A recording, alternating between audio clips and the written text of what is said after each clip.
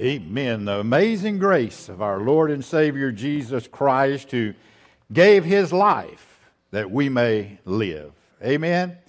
Good to see each one this morning. We're on our third lesson of a series that we've entitled 7 Enemies of the Cross. This morning, the third enemy of the cross that I want to look at is what I call the misconception of corporate worship. Now, corporate worship, I believe, is one of those things that's not understood by many. And because it's not understood by many, I think that's why it's an enemy of the cross, as we'll see this morning. So again, what I mean by 7 enemies of the cross, these are 7 things of this world that I believe is fighting against the message of the cross of Jesus Christ. And as I've said, as the Church of Jesus Christ, folks, we are in a spiritual battle, and we have an enemy that will do whatever he can do to silence the message of the cross and defeat the message of the cross. Now, here's one thing. Satan knows he cannot defeat Jesus Christ himself, but he knows if he can defeat or if he can silence the message of Christ, that he can defeat the cause of Christ. And that's what he is trying to do in this world today. Now, this third enemy of the cross that we're going to look at today is the misconception some have about corporate worship. You know, if a new pastor, really wants to stir up a hornet's nest in a church that he's just been called to, let him go in and try to change the manner of, quote, worship within the church. Let him go in and try to change things that we have been, quote, doing this way for years. Okay, you really want to mess up some things, go and do that, all right, Brother Danny? Amen. You don't go in and stir up a hornet's nest when people have been doing things a certain way for a certain amount of years. We don't sing those songs like we believe. I mean, after all, for years, our song around here has been, I shall not be moved. And let me tell you, if you try to move them, you are kicking a hornet's nest that is going to eat you alive. This has been our popular song. In fact, this is the theme song, I Shall Not Be Moved. God help. I don't believe, another thing, I don't believe that I have to lift my hands to worship God. God sees my heart, even if my arms are crossed and my bottom lip is all the way down to my chin. God knows the heart. Look, Satan has gotten the church so confused and fighting among themselves when it comes to this topic of worship that he has been able to take the focus completely off the battle that we are in with him, folks. And as a result, this misconception of corporate worship has become an enemy of the cross. And as such, it is affecting the cause of Christ in this world, of which we need him more now than ever.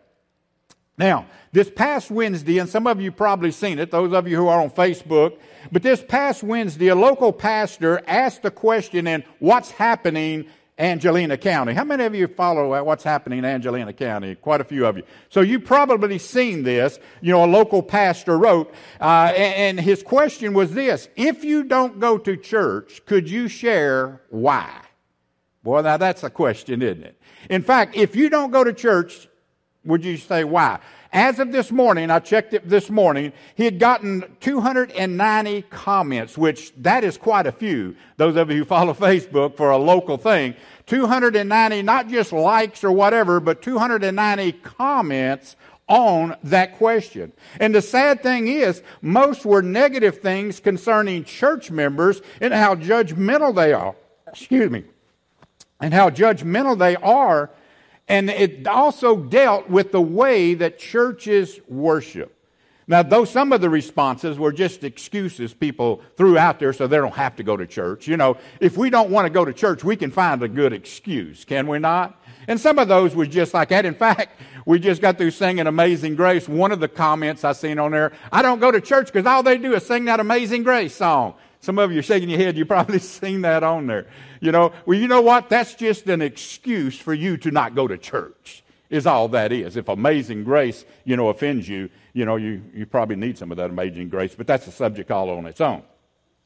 But, I want to point out I'm going to point out a couple of things on that thing later on in this sermon. But let's take a look, first of all, at what corporate worship is not. Let's start there.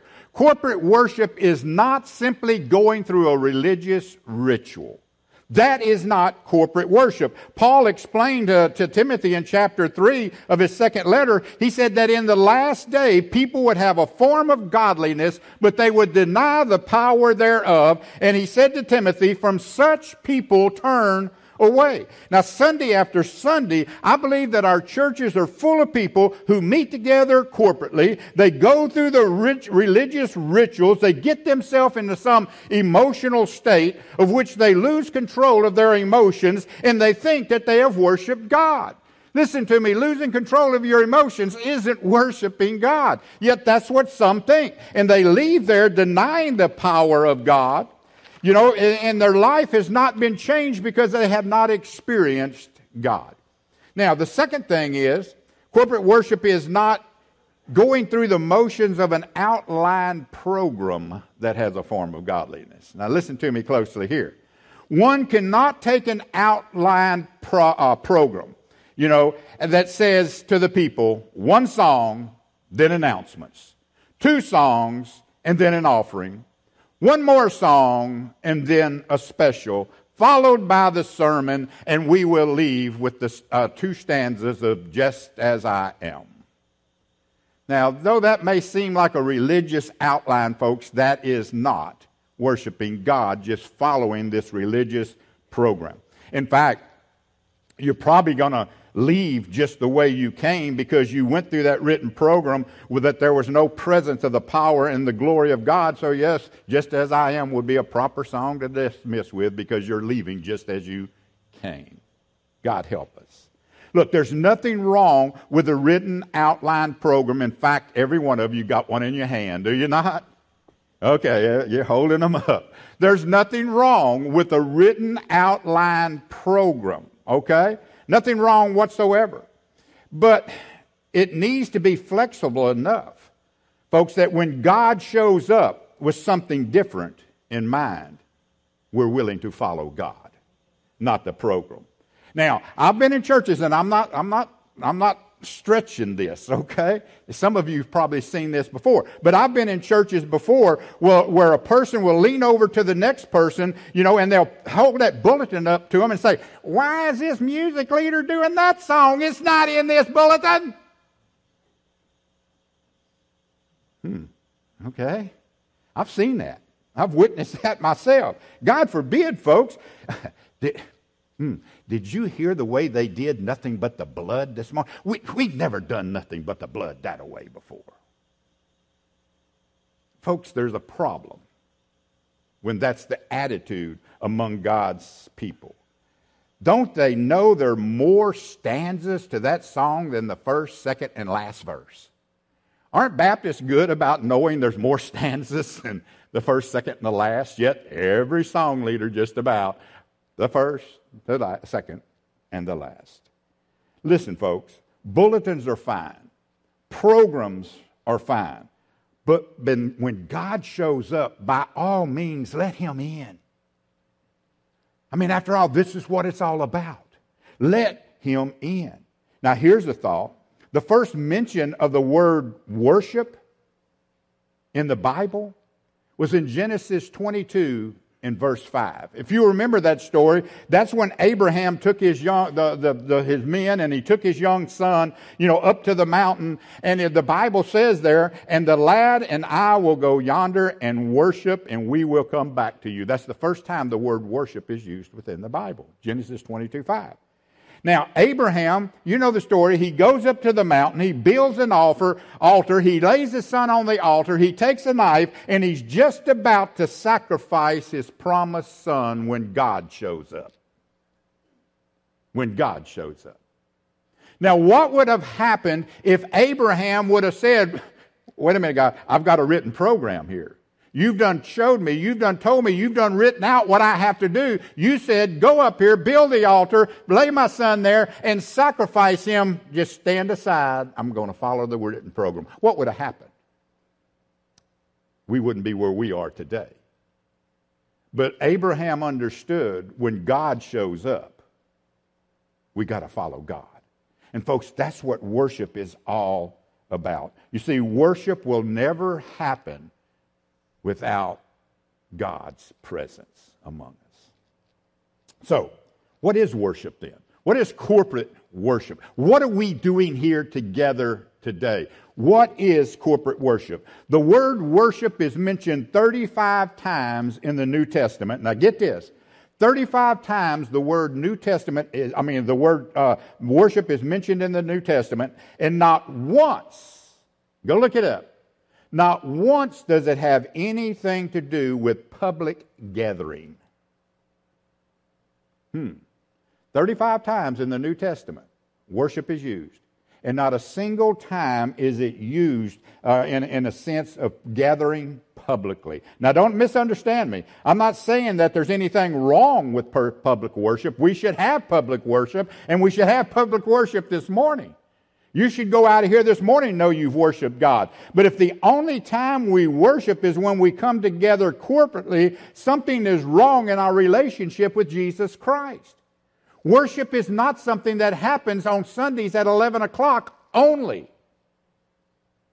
Worship should be a 7-day-a-week thing within our life. And then we come together corporately because we're pumped up, we've been with God all week, and then some things begin to happen as we gather together corporately, and we're going to see some things here in just a few moments. But look, real worship, as we gather together corporately, is a byproduct of what happens to us 7 days a week as we experience God. You see, worship is an individual and a private matter. Now, though we can and we should worship in our corporate time, as I said, that's not the primary purpose of our gathering together on Sundays. Okay? That's not the primary purpose. Worship should end up being a result of what happens here today, and it carries on throughout the week. And let me just add this thought. During our time of worship together, during our time of corporate worship together, you may wish to stand as you worship. Whether it's during a song, or whether it's during a prayer, or whether it's during my preaching, I don't really care. But you should be able to stand if that is the way that you worship, and you should not look down your nose at the people who choose to worship sitting down. And vice versa, those who choose to worship sitting down should not look up at their nose, at those who choose to worship standing up. Because again, worship is a personal thing; it's a private thing between you and God, and we need to understand that. Now, let's jump into this.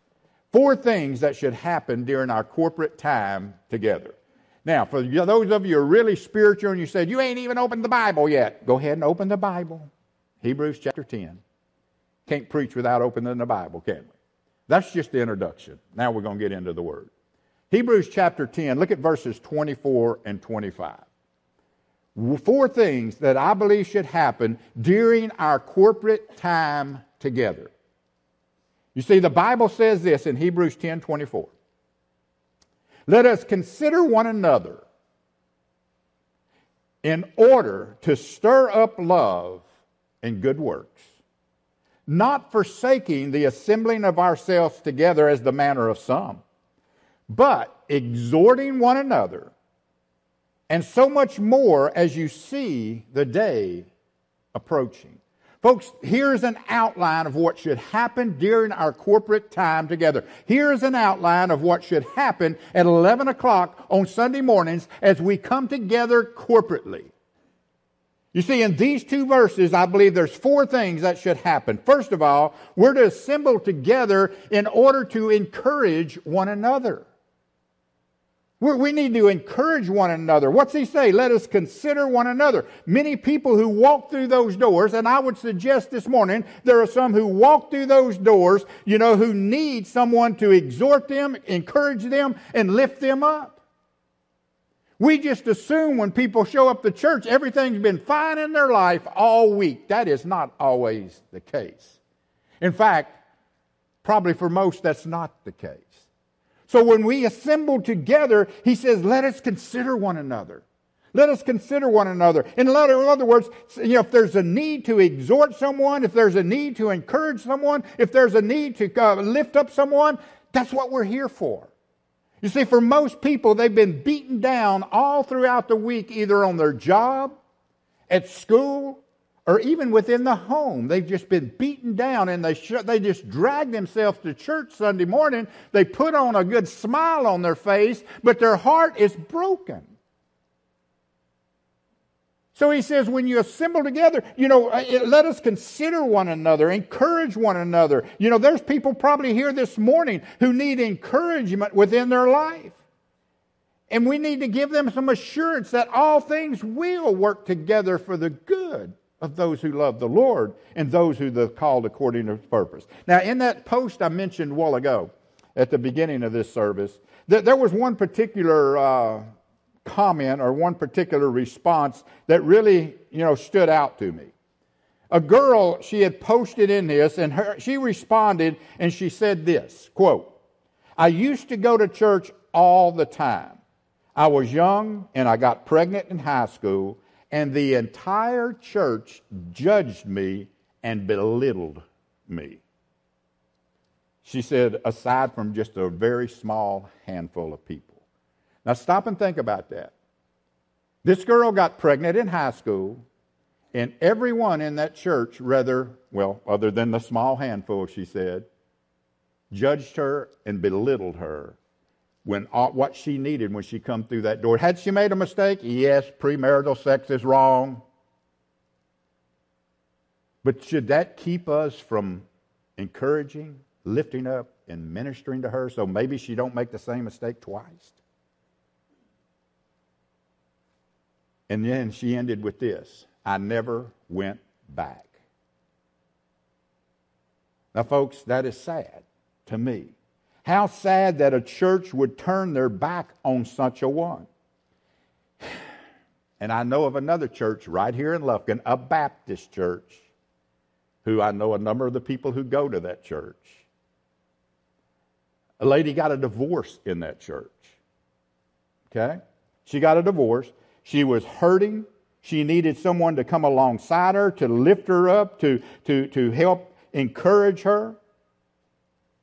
And what happened was, the pastor announced from the pulpit, and I know this pastor, okay? He announced from the pulpit that she had gotten a divorce, and here's what he said: "And the people of the church was not to have anything to do with her until she repented, okay, went through some classes, and then they could reach out to her." Now, is that what corporate worship is all about? And it wasn't even her fault, the divorce, was it? Listen, there's people who walk through those doors at 11 o'clock on Sunday morning who is looking for someone to encourage them, to lift them up, to be there for them, even though they may have made a mistake. As they was about to stone a prostitute one day, and all those religious people had stones in their hand. You remember the story. They was all ready to stone her because of the mistake she had made. And Jesus shows up. Isn't it amazing how when Jesus shows up, the situation is in change? He sat there on the ground and squatted down and began to write. And then he looked up at him and he said, "You without sin, cast the first stone." He gave him permission to rock her to death, to stone her to death. But only the only one who could start the stoning was the one who had no sin. Chances are, the people who belittled this girl who got pregnant in high school, I'm not a betting man, I'm not a gambling man, but I would be willing to bet they had some sin in their life. For the pastor who announced to the congregation from the pulpit that this lady had been in a divorce and they was not to have anything to do with her till she repented and, went through some classes. I would be willing to say that preacher had some sin in his life. Folks, when we gather together corporately, we're here to encourage one another, to exhort one another, and lift one another up, even if they've made a mistake. Because chances are we've made a mistake. The second thing, we're to assemble together to stir up love that God has within us. Look what he says there in verse 24b. In order to stir up love. Look, if you spent time with God that you should have spent with him all week, when you show up here on Sundays, you should be bubbling over with love and joy and excitement and want to squeeze that out on somebody who may not have had all of that. The third thing we see, we're to assemble together to inspire each other to do good works. We see that in verse 24c there. Stir up love and good works. You see, along with loving encouragement comes to the desire to encourage others to exercise their spiritual gift, to encourage others. Man, let's get involved in ministry. Let's do something. There's things within the church that is left undone. Hey, the church needs Sunday school teachers. The church needs workers around the church. The church needs, nursery workers. The church needs children's church workers, Brenda, maybe? Yeah, a bunch. And when we gather together, we're bubbling over because we've worshiped God all week, and we should encourage one another. Man, look at everything that needs to be done around the church. Let's don't let God's church go undone.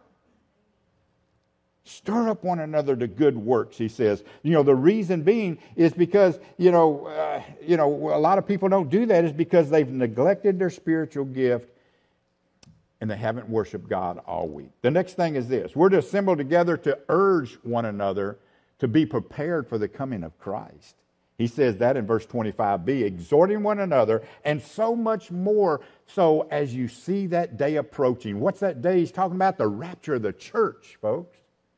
We can encourage one another. Look, I know this world has done gone crazy. I know this United States has done gone crazy. I know the state of Texas has done gone crazy. In fact, even Angelina County has gone crazy. But one day, Jesus Christ is coming back. One day, we're going to hear that trumpet sound. One day, we're leaving this old sinful earth. Man, we can encourage one another with that. We can encourage one another. Speaking of the coming of the Lord should be the topic that excites and encourages us to be more active and stronger in our desire to share the gospel around those who we're around. These four things are some things that should happen when we come together every Sunday for corporate worship. And as a result of our time, that we spend together, we should have a desire to worship God privately the rest of the week. Now, the next thing we see here, turn to Acts chapter 2. So in Hebrews, we just saw four things there that corporate worship is all about, that we come here to do. Now, as we look at Acts chapter 2, and, we can see 10 more things. So that's 14 things altogether that corporate worship should lead us to do. Now, here in this passage, we see why we're commanded to come together and not forsake assembling of ourselves together. And we see 10 more things that should happen in addition to the four we just mentioned. Now, here in Acts chapter 2, we see the first corporate meeting of the church. This is the first corporate meeting of the church. Now, you could say, well, Jesus had corporate meetings with his disciples, and, I guess that would be true, but the church had not actually been established at that point. But what we see here is the first corporate meeting of the church in Scripture. And here's what it says, Acts chapter 2, beginning with verse 42. And they continued steadfastly in the apostles' doctrine, now that's the Word of God, and fellowship, and in breaking of bread, and in prayers. Now he's listing all the things that they came together corporately for on this first worship service together. Then fear came upon every soul, and many wonders and signs were done through the apostles. Now all who believed were together and had all things in common, and they sold their possessions and goods and divided them among all as anyone had need. So continuing daily with one accord in the temple and the breaking of bread from house to house, they ate their food with gladness and simplicity of heart, praising God and having favor with all the people. And the Lord added to the church daily those who were being saved. Now, in these 6 verses, there's 10 things that happened when the people came together for the first worship service corporately. The first thing is, folks, they focused on the Word of God. You see that there in verse 42a. They focused on the Word of God. They continued steadfast in the apostles' doctrine. Look, it's amazing today how when people gather together, they feel comfortable talking about, football and their grandkids and politics. But when it comes to the Word of God, many want to kind of shut it off right there. Many kind of want to shut it off right there. Look, even within our pulpits, some pastors will avoid talking about a particular part of the Word of God, if they feel that some people will think they have crossed a political line. Pastor, if you preach against abortion, you have crossed a political line. You have now brought politics within the church. Pastor, if you talk about same-sex marriage, you are bringing politics within the church. You have crossed that political line. And besides all that, I don't want my children hearing that stuff.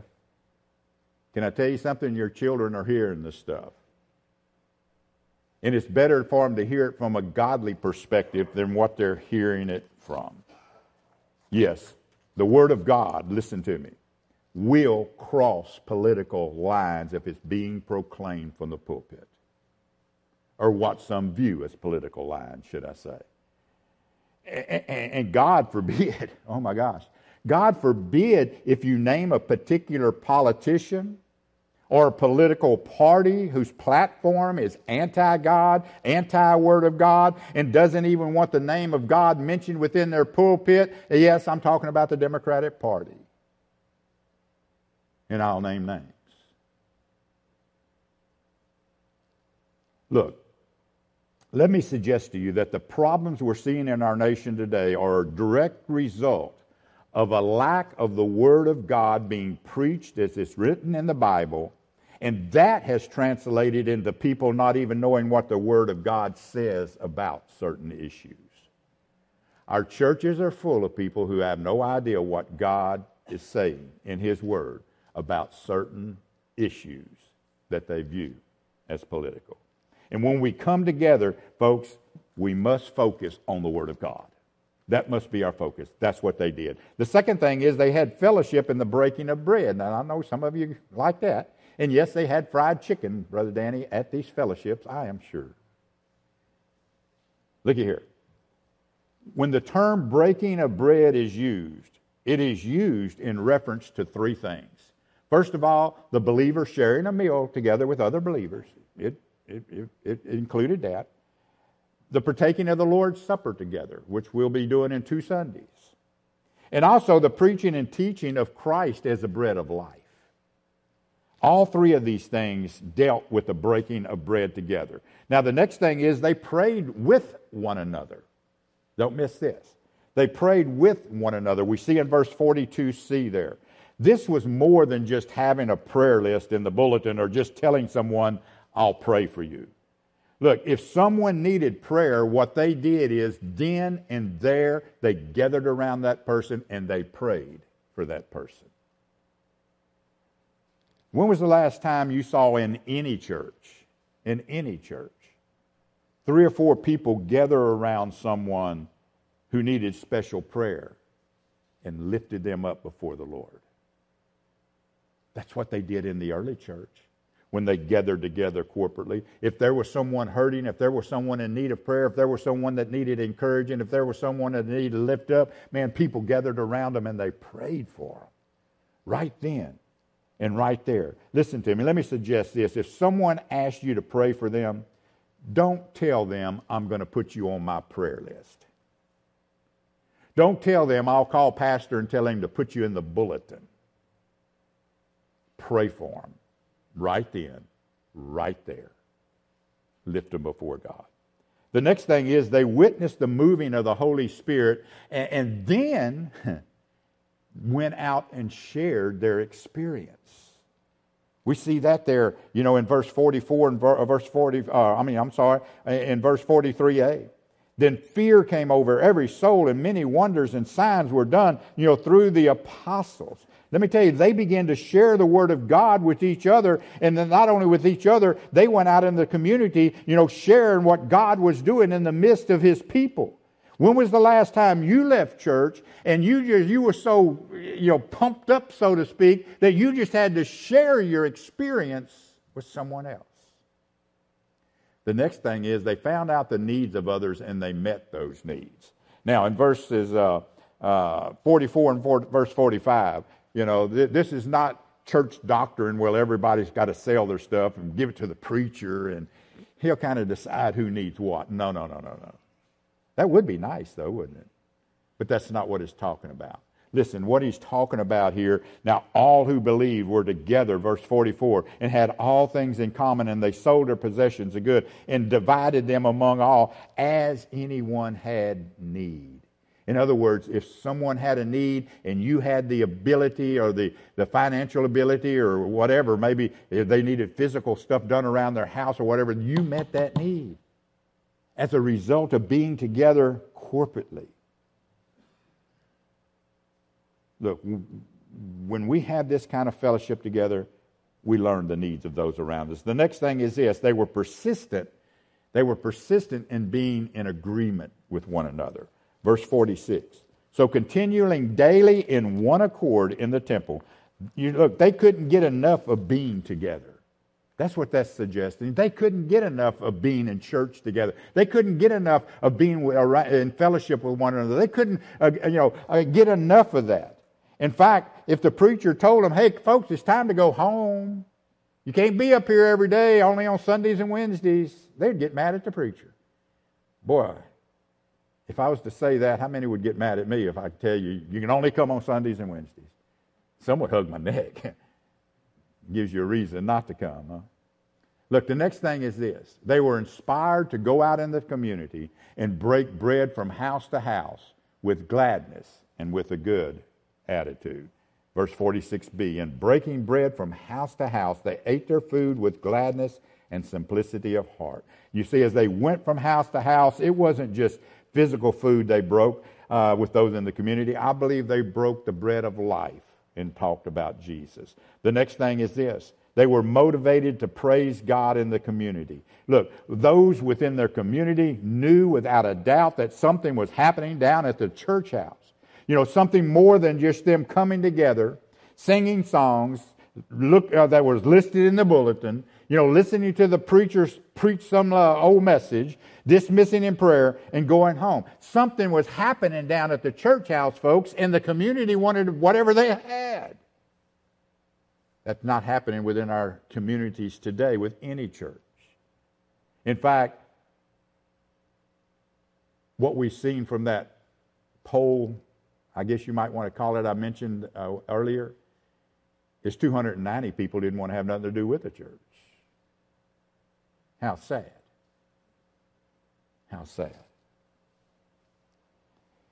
Where are we at here? They were encouraged to gain favor within the community. Okay, verse 47b. Because those within the community wanted what they had, it caused them, the church and God, to gain favor in the eyes of the people. And finally, evangelization took place. Let me tell you, they were able to evangelize the lost. How do we know that? Because look at 47c. And the Lord added to the church daily those who were saved. Now, don't miss this. Don't miss this. Okay? The result of these 10 things, people were added to the church daily, not just one or two a year. When churches give their annual report, it's sad, but so many churches, they may have had one or two baptisms, or maybe, they had really had a good year and had 4 or 5 baptisms. Could it be because we're not following the example of the early church that met together corporately? Could it be that we're missing these 4 things that we saw in Hebrews, and we're missing these 10 things that we see in the book of Acts as a corporate body? Could it be that there's room for improvement within our churches when it comes to corporate worship? Could it be that there's room for improvement in my life when it comes to not only corporate worship, but my daily time spent with God. Could it be? Could it be that there's room for improvement in your life when it comes to your worship with God? All of this because they had a true concept about what corporate worship was all about. They allowed God to show up. And when he showed up, they threw the bulletin aside and they followed God. They followed God. What Debbie was talking about earlier when she, opened the service, if the Lord, moves upon you to come down to this altar, it doesn't matter if we're singing a song. It don't matter if I'm preaching. It don't matter, what. You come to the altar and pray. That's throwing the bulletin aside and following God. That's what it's all about, folks. Now, I'm not talking about hoopla to where you get all enthused up and you take off running around, in here. Of course, a lot of women don't wear skirts no more to church. It's all dress pants and stuff now. So, I guess you could jump some pews with your pants on, but I'm joking there. Surely not a dress, but no. The Holy Spirit will never allow us to get out of control. We'll always be under the control of the Spirit. But the point is, if God is moving you, allow him to show up. Allow him to move you. Now, I realize that all these things may not happen every time we meet as a church. But we must do our part in seeing that we strive for that goal. Now, understand this one thing about worship. We should not equate quietness. In other words, if the church body is quiet, no one saying amen, no one lifting their hand, no one shouting or whatever. We shouldn't equate quietness and a lack of enthusiasm with deadness. In other words, you can't go in there and say, well, that's a dead church. Nobody even said amen. On the other hand, we should not equate loudness and extreme enthusiasm with being alive. There's two extremes there, folks. We got to be in that happy medium. I believe that many churches are getting away from the original purpose of gathering together publicly as outlined in these two passages we looked at, Hebrews 10 and Acts 2. God uses these things mentioned in these verses to bring us into a position of worship and praise to our Lord. There can be no greater honor, that we can bestow on our Lord than being so passionate about his word that we're consumed with it. Let me close with these thoughts. Whatever you do to bring honor to God is worship. Whatever you do that shows reverence to God is worship. Whatever you do that expresses respect and devotion to God is worship. It can be done privately, and it can be done corporately. It can be done intelligently. It can be done emotionally. It can be done quietly. It can be done loudly. It can be done in giving and singing and testifying and sharing the Word of God. Worship can be an expression that shows that God and how much he means to us and his worth to us. And I believe that the many misconceptions that some have placed on corporate worship have become an enemy to the church. And that's why many people could care less about coming. But if we get our worship back to the way it's described in these two passages, I challenge you to study them throughout the week. I believe we would see God show up more often. I believe we would see seats full. And I believe we would see our lives changed. But you know what? If you don't know Jesus Christ as your personal Savior, there's not even an opportunity for you to worship. You can't worship God because you don't know God. And the only way to know God is through his Son, Jesus Christ, and what he did on the cross of Calvary. Maybe you're here today and you don't know him as your personal Savior. We're going to have a song of invitation here in just a moment. That's the portion of the service to where we make decisions as the Holy Spirit's moving upon our heart. Whether it's the decision to be saved, whether it's the decision to rededicate our life to God, whether it's the decision to unite with our church in the way that we accept members, whatever the decision you need to make, we're going to give you that opportunity as we have a song of invitation. But first, let's pray. Let's go to God in prayer.